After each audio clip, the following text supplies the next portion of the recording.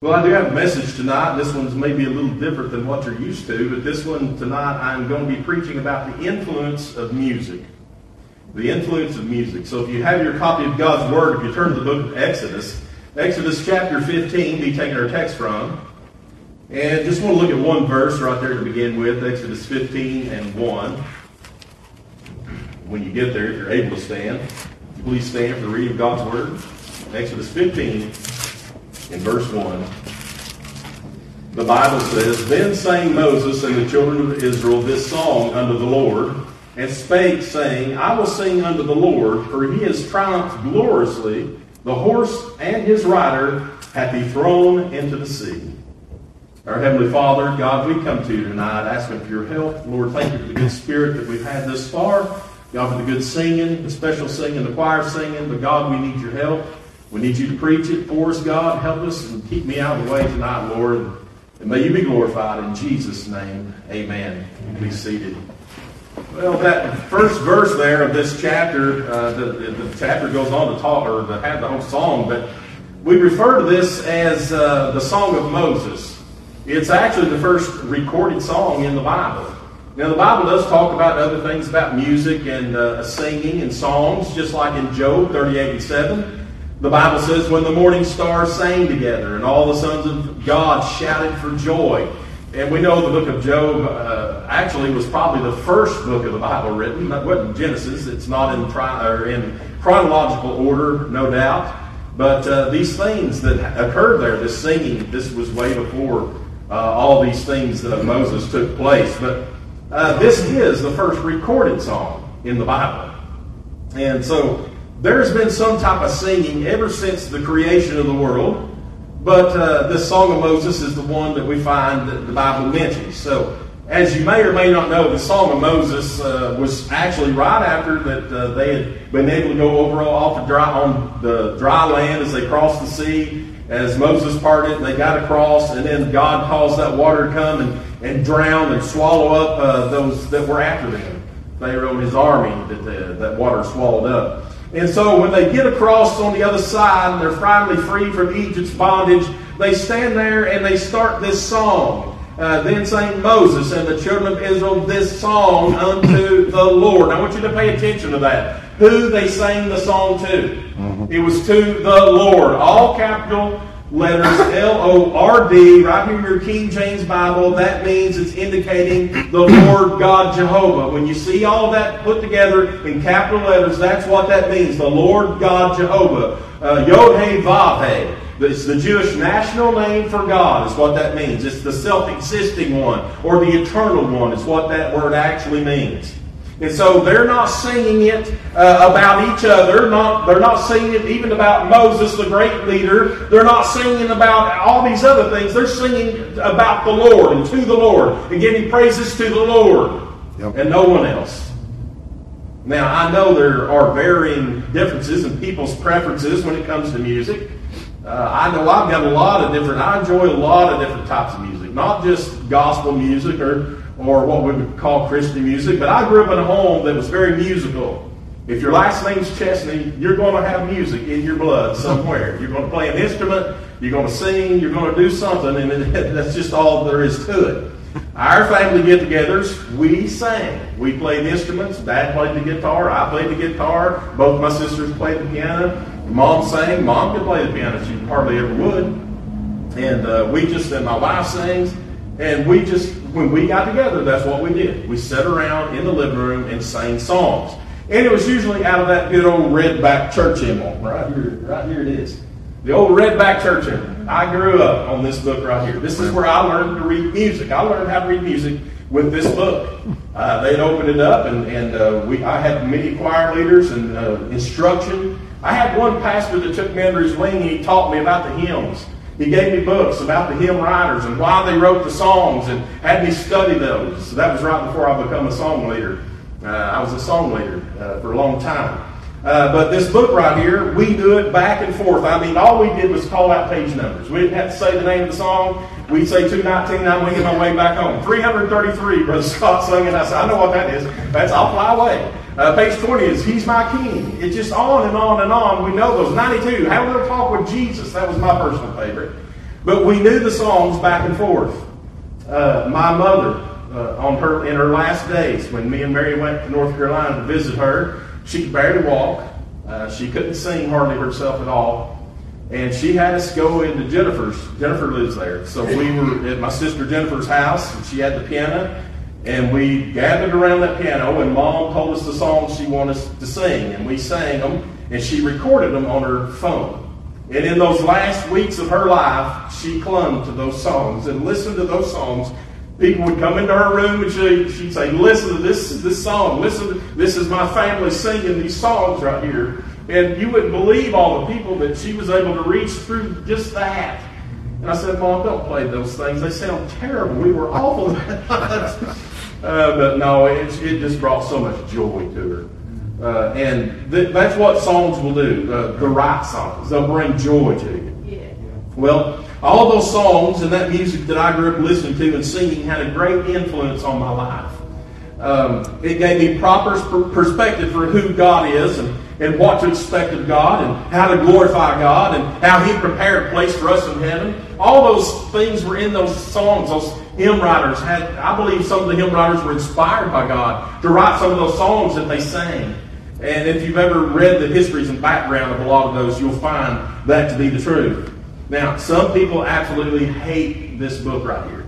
I know it's not a Baptist hymn book. It's a Church of God hymn book.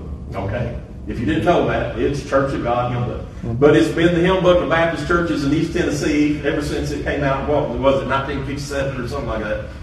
That's the book that we use. We love it because the harmony in it, and because we're able to follow the songs.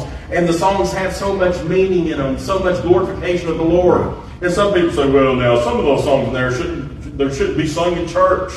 You know, I bought some hymn books off of Amazon, and I gave some of these, and I gave my comment there about how great of a book it was. And some guy comes along and he says, that's a terrible book. It doesn't glorify the Lord and all this stuff. Well, that just got me going. I had to write a big, long thing about songs, and I picked certain ones out, and I showed him where all the things about the Lord was, and he pointed out the song about I've Got a Mansion Over the Hilltop, and he said, that's the most ungodly song I pointed out every piece of Bible scripture out of that song in there and gave it. And I'm telling you what, friends, that is a good book.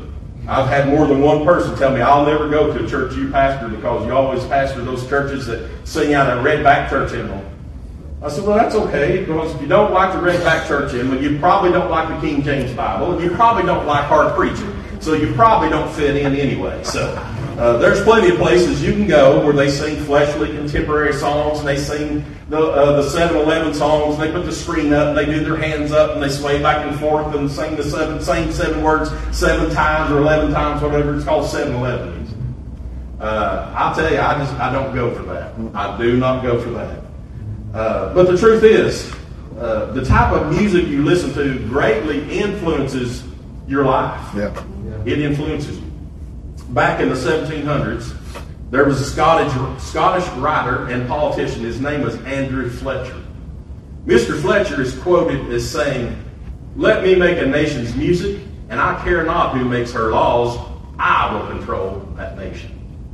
You better believe that's the truth. If you can control the nation's music and songs and lyrics, you can control that nation. Music has a great influence on us. It controls people. And it begins really when you're a baby and your mother starts singing those lullabies and singing those little songs to you to calm you down. And so you associate those little songs with soothing and calmness. And it just kind of soothes your soul. You can hear the little song your mom might have sang to you. And how it feels so good, my wife used to go to my kids' room and sing He Touched Me while they were laying there in bed. He touched me. Oh, He touched me. And I'd go in there and sing the old Ship of Zion to them. At the stern of the ship. And my daughters will tell you today, they remember those songs. And we sang those when they were just little bitty tiny kids. But it has great influence upon them. As we get older, we become acquainted with songs, and certain ones will have a certain effect on you, such as if I sang this, Happy birthday to you. Immediately you envision sitting there in front of the table with a cake with candles on it and somebody blowing them out right before you sing that song. or right after you sing the song, or whatever. We associate that song with somebody's birthday and other things, It sets the tone for a celebration. That you can start playing a Christmas song, and it's already set the tone for a Christmas time. When I hear Reno and Smiley start singing, I'm using my Bible for a road map, my mind goes back to my daddy's pickup truck. Me and him going to the lake, him pulling the boat. He's got the old tape in the tape deck in the truck. And I'm using my Bible for a road map. 10 commandments, they tell me what to do. He listened to a lot of bluegrass gospel music, and boy, it made an influence on my life. When I hear Beethoven's Moonlight Sonata or Fur Elise, my mind goes back to my sister Pam, who's now passed away from leukemia. She sat there on that piano and she could play those songs. I mean, she could have been a professional pianist. My sister Jennifer, the same way. And I think about that. My mind go back to my parents' living room and seeing my sisters playing those songs. If I hear, I've been to Calvary, and I can say I've seen the Lord. My mother is right there in my vision. Standing there at that church pew singing that song. Or standing in the window in the summertime, the wind is all up. We didn't have air conditioner. She listened to WKXV radio and she'd sing along with those good gospel songs that come over there. And I'd hear her. I'd play in the backyard and she'd have the windows open. She'd be singing to the top of her lungs all them old gospel songs. But the average American teenager spends 4 to 5 hours a day listening to music or watching music videos and television. They say the average teenager is exposed to 14,000 sexual references each year through music. They are getting bombarded with things through the music that they listen to. The American Academy of Pediatrics reported back in 1999, this has been a while now, 1999, they said they took 1,000 studies that had been done that tied exposure to mass media, including music lyrics to violence. And so just listening to the lyrics and music would make young people violent just by listening to it. But when it comes to the music, we must be very careful, especially in church, that we do not allow the world's music into the church. The worldly music. And somebody might say, well, what's that mean? What's worldly music? Well, if it appeals to your flesh, it's probably worldly. If the first thing you want to do is do a hold down and things when you hear it come, I get excited now. I'll tell you, when I hear good Christian music, when y'all was singing up here, singing those specials, I got excited. I might put my tap and I might want to, kind of move around. But now, if it makes me feel like I need to go to a hold down or something, I know that something's wrong. If I walk into church and I can't tell the part from a rock concert, I'm in the wrong place. It don't belong in church. And so we got to be careful that we don't allow the church music to let the world's music creep in. And it's happening all over this land. I've been to some churches that used to be good, solid churches. I mean, they sang the old hymns and worshiped the right way. And I went back and they've changed. They took the hymn books out. They put the words on the wall. They've got the modern music and songs. They got a guy behind the glass playing drums and everything else. Friends, it just don't feel like a godly environment to me. Now, that may upset some people that don't find anything wrong with that type of thing. I'm just telling you how I feel and the way the Lord deals with me when it comes to music. Now, in our New Testament, in the book of Ephesians, the Apostle Paul is writing to the church, and he's giving them instructions on proper conduct, how to worship and behavior among church members. Listen to what he said. Ephesians 5:19. He says, speaking to yourselves in psalms and hymns and spiritual songs, singing and making melody in your heart to the Lord. I find in a lot of places the songs are not to the Lord. Not even really about the Lord, but more about self. More about how I feel, how good I'm feeling, how much I've done. Look at me. It needs to be about the Lord. But Paul said for the church, we're to speak ourselves in psalms and hymns and spiritual songs. I find those types of songs in this Redback Church, by the way. Yep. I do. I'm afraid much of the music being sang and played in churches today is far from being any of these songs or hymns or spiritual songs Paul's talking about. Now, like I said, you may enjoy that, but I don't. I feel like it's a rock and roll flesh show, and I've copyrighted that phrase. And by the way, if you say it, you got to pay me $1. It's a rock and roll flesh show, is what I feel like. And don't even get me started on drums. I'll make somebody here mad. But turn over, if you want to the book of 1 John, 1 John 2 and 15. And I want you to see something there. It's important. 1 John 2, 15 through 17. The Bible says, "Love not the world, neither the things that are in the world. If any man love the world, the love of the Father is not in him. For all that is in the world, the lust of the flesh and the lust of the eyes and the pride of life, is not of the Father, but is of the world. And the world passeth away, and the lust thereof. But he that doeth the will of God abideth forever." Does everybody here know what the duck test is? The duck test? Walks like a duck, talks like a duck, quacks like a duck. If it looks like a duck, it swims like a duck, and quacks like a duck, it's probably a duck. All right? Well, the same thing can be said about music. If it sounds like the world, reminds you of the world, and uses the world's beats and lyrics, then it's probably of the world and not of God. If we're loving the world's music and allowing it into our churches and trying to pass it off as spiritual hymns and songs and things like that, then that's a pretty scary thing, if you ask me. Mary and I visited a church. It's a pretty big church down in Knoxville. And we went by the invitation of a fellow preacher who said it was just a wonderful place to go and to visit. So we went to visit. And it was very crowded. We had to sit in the balcony. And they had a stage filled full of flashing lights, different colors. It started out just dark. I mean, it was dark. And then, they had these lights that come in and shining down on people. They had these big, huge screens that come down from the ceiling. That had the lyrics of these songs they were singing. They didn't have a choir. They had like a praise team. And boy, they were really getting it. It looked like a Richard Simmons workout video or something. They were up there just getting at it. And they started playing that song. And here's how it started. Boom, boom, boom, boom. And me and Mary looking at each other. We're like, what in the world are we doing? What are we doing here? And those lights, flashing around and sparkling on people. And they had this guy out there, I guess he's the worship leader, and he's out there, and he's like, hey, over here, and over there, and then people up there, boy, they're just getting at it and everything. The songs didn't have any meaning at all in them. I didn't know none of them. They had them on the screen, but it was just the same 7 words over and over and over.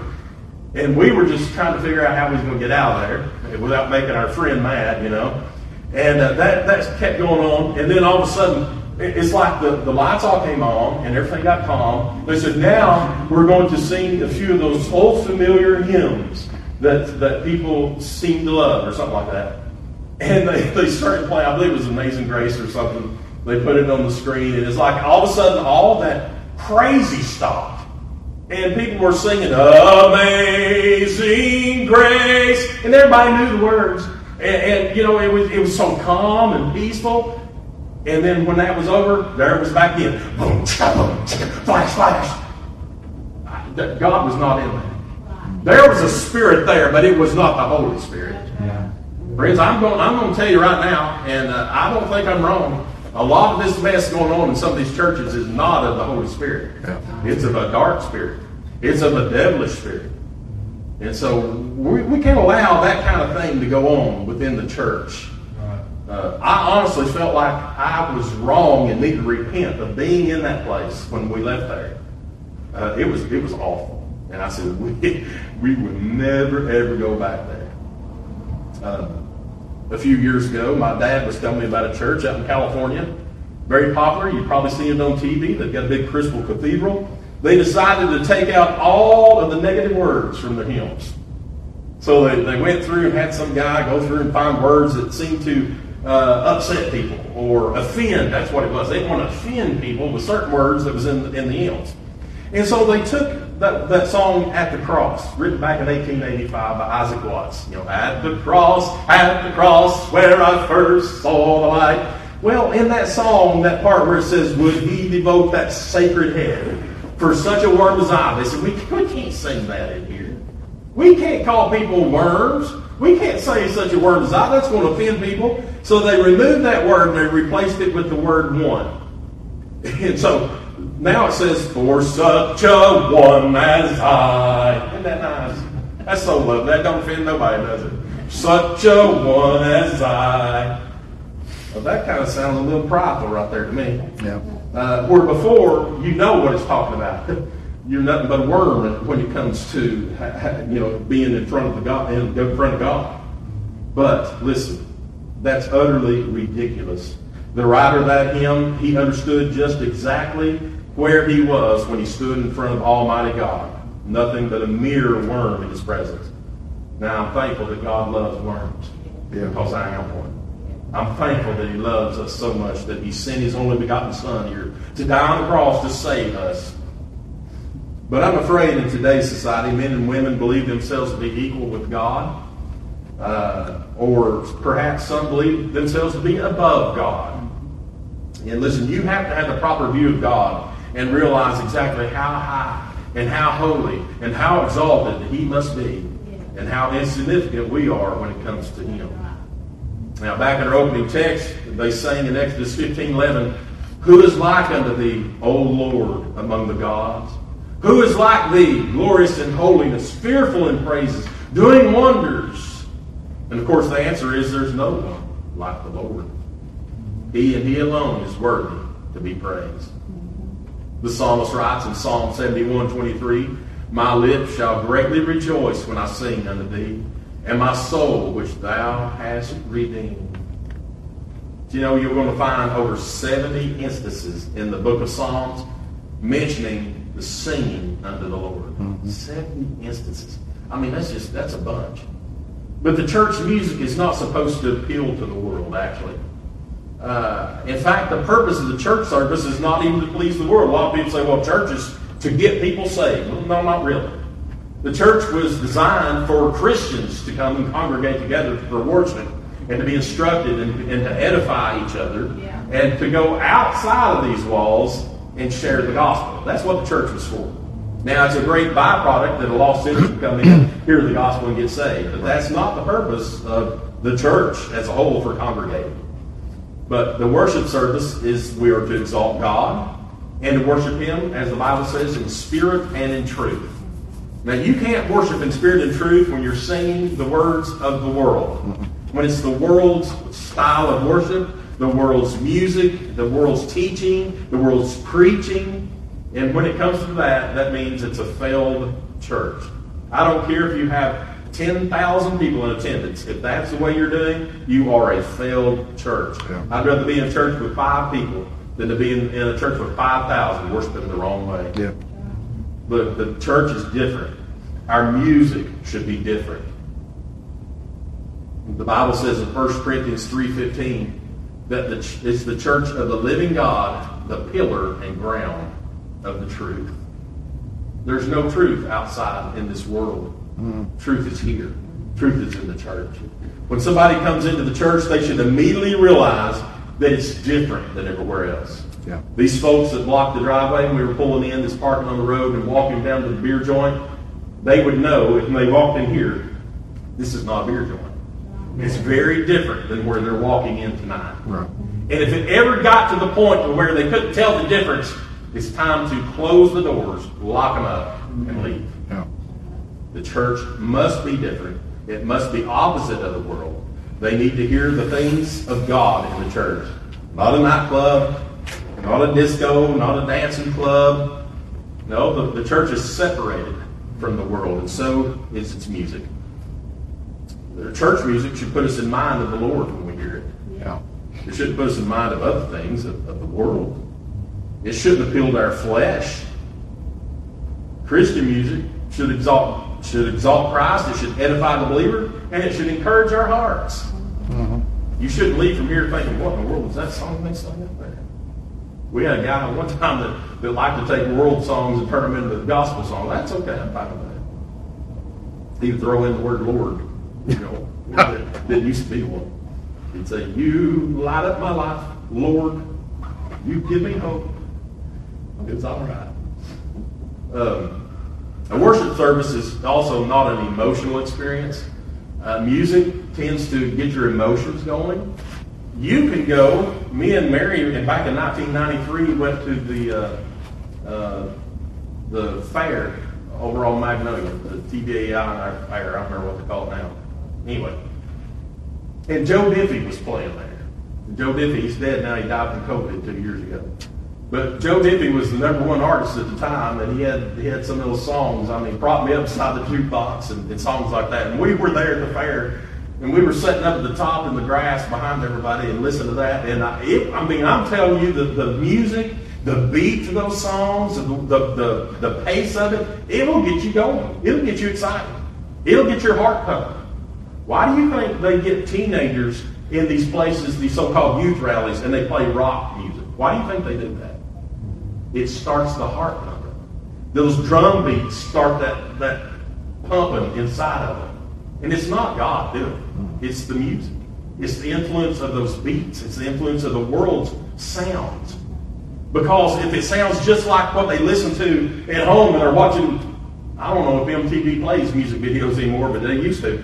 If it's like watching one of those MTV music videos, then why in the world even call it a gospel thing? Why call it a Christian youth rally? Because there's no difference there. Mm-hmm.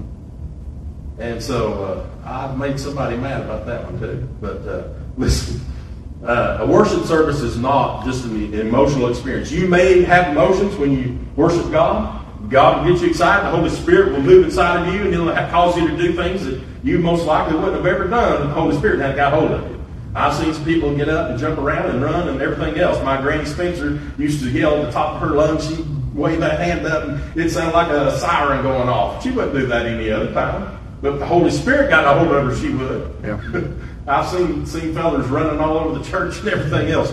But listen, if it's the Holy Spirit, I'm good with that. But if it's some kind of emotional release because you've heard a loud drum beat and a rock and roll sound, there's something wrong right there. It needs to exalt the Lord Jesus Christ. People that have a part in the worship service, whether it's a song leader, like Brother Scott, whether it's special singing, whether it's the choir, whatever it is, anybody that has anything to do with the music, we need to remember that we're here to worship the Lord. Everything is about the Lord, to lift up the Lord, exalt Him, to magnify Him. Now, sure, it helps us too. It exalts, it edifies us. Boy, when those songs started tonight, I started getting all excited about it. I mean, my heart started going. And I was thinking, boy, this is just the thing that gets the service started. Right. Is that music. I don't believe that... now, I'm fine with music-only services every now and then. That's good. But when your service every Sunday is just a music service, right, and you've had a good service, you got to watch out for that too. Yeah. Mary and I visited the church for 3 or 4 times. We was looking for a church at the time, and we went to this one church, and all they did was sing, and then they would start all the running around and hugging and crying and blubbering and doing all that. They did that every time we went, every service, Sunday morning, Sunday night, didn't matter. And we were there one time, and this woman turned around, she says, "We're going to have another good service. No preaching!" Well, we knew right then we didn't belong there. We never heard that preacher preach, did we? Never heard him preach. He stood back there and watched the whole thing. He just stood back there and watched everybody else. So you got to be careful when it comes to things like that. We got to realize that there's a place for everything. God is not a God of disorder. He's an orderly God. He expects us to worship Him in a type of order. It shouldn't be chaos. It shouldn't look like something the devil would throw together.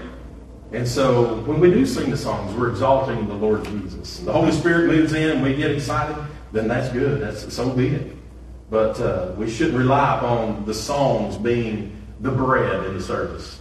Opening up the Word of God and saying, this is what God says. Yeah. That's what needs to be preached. I want to end this message tonight by emphasizing how important singing is to the Lord. There are over 1,150 references to music in the Bible.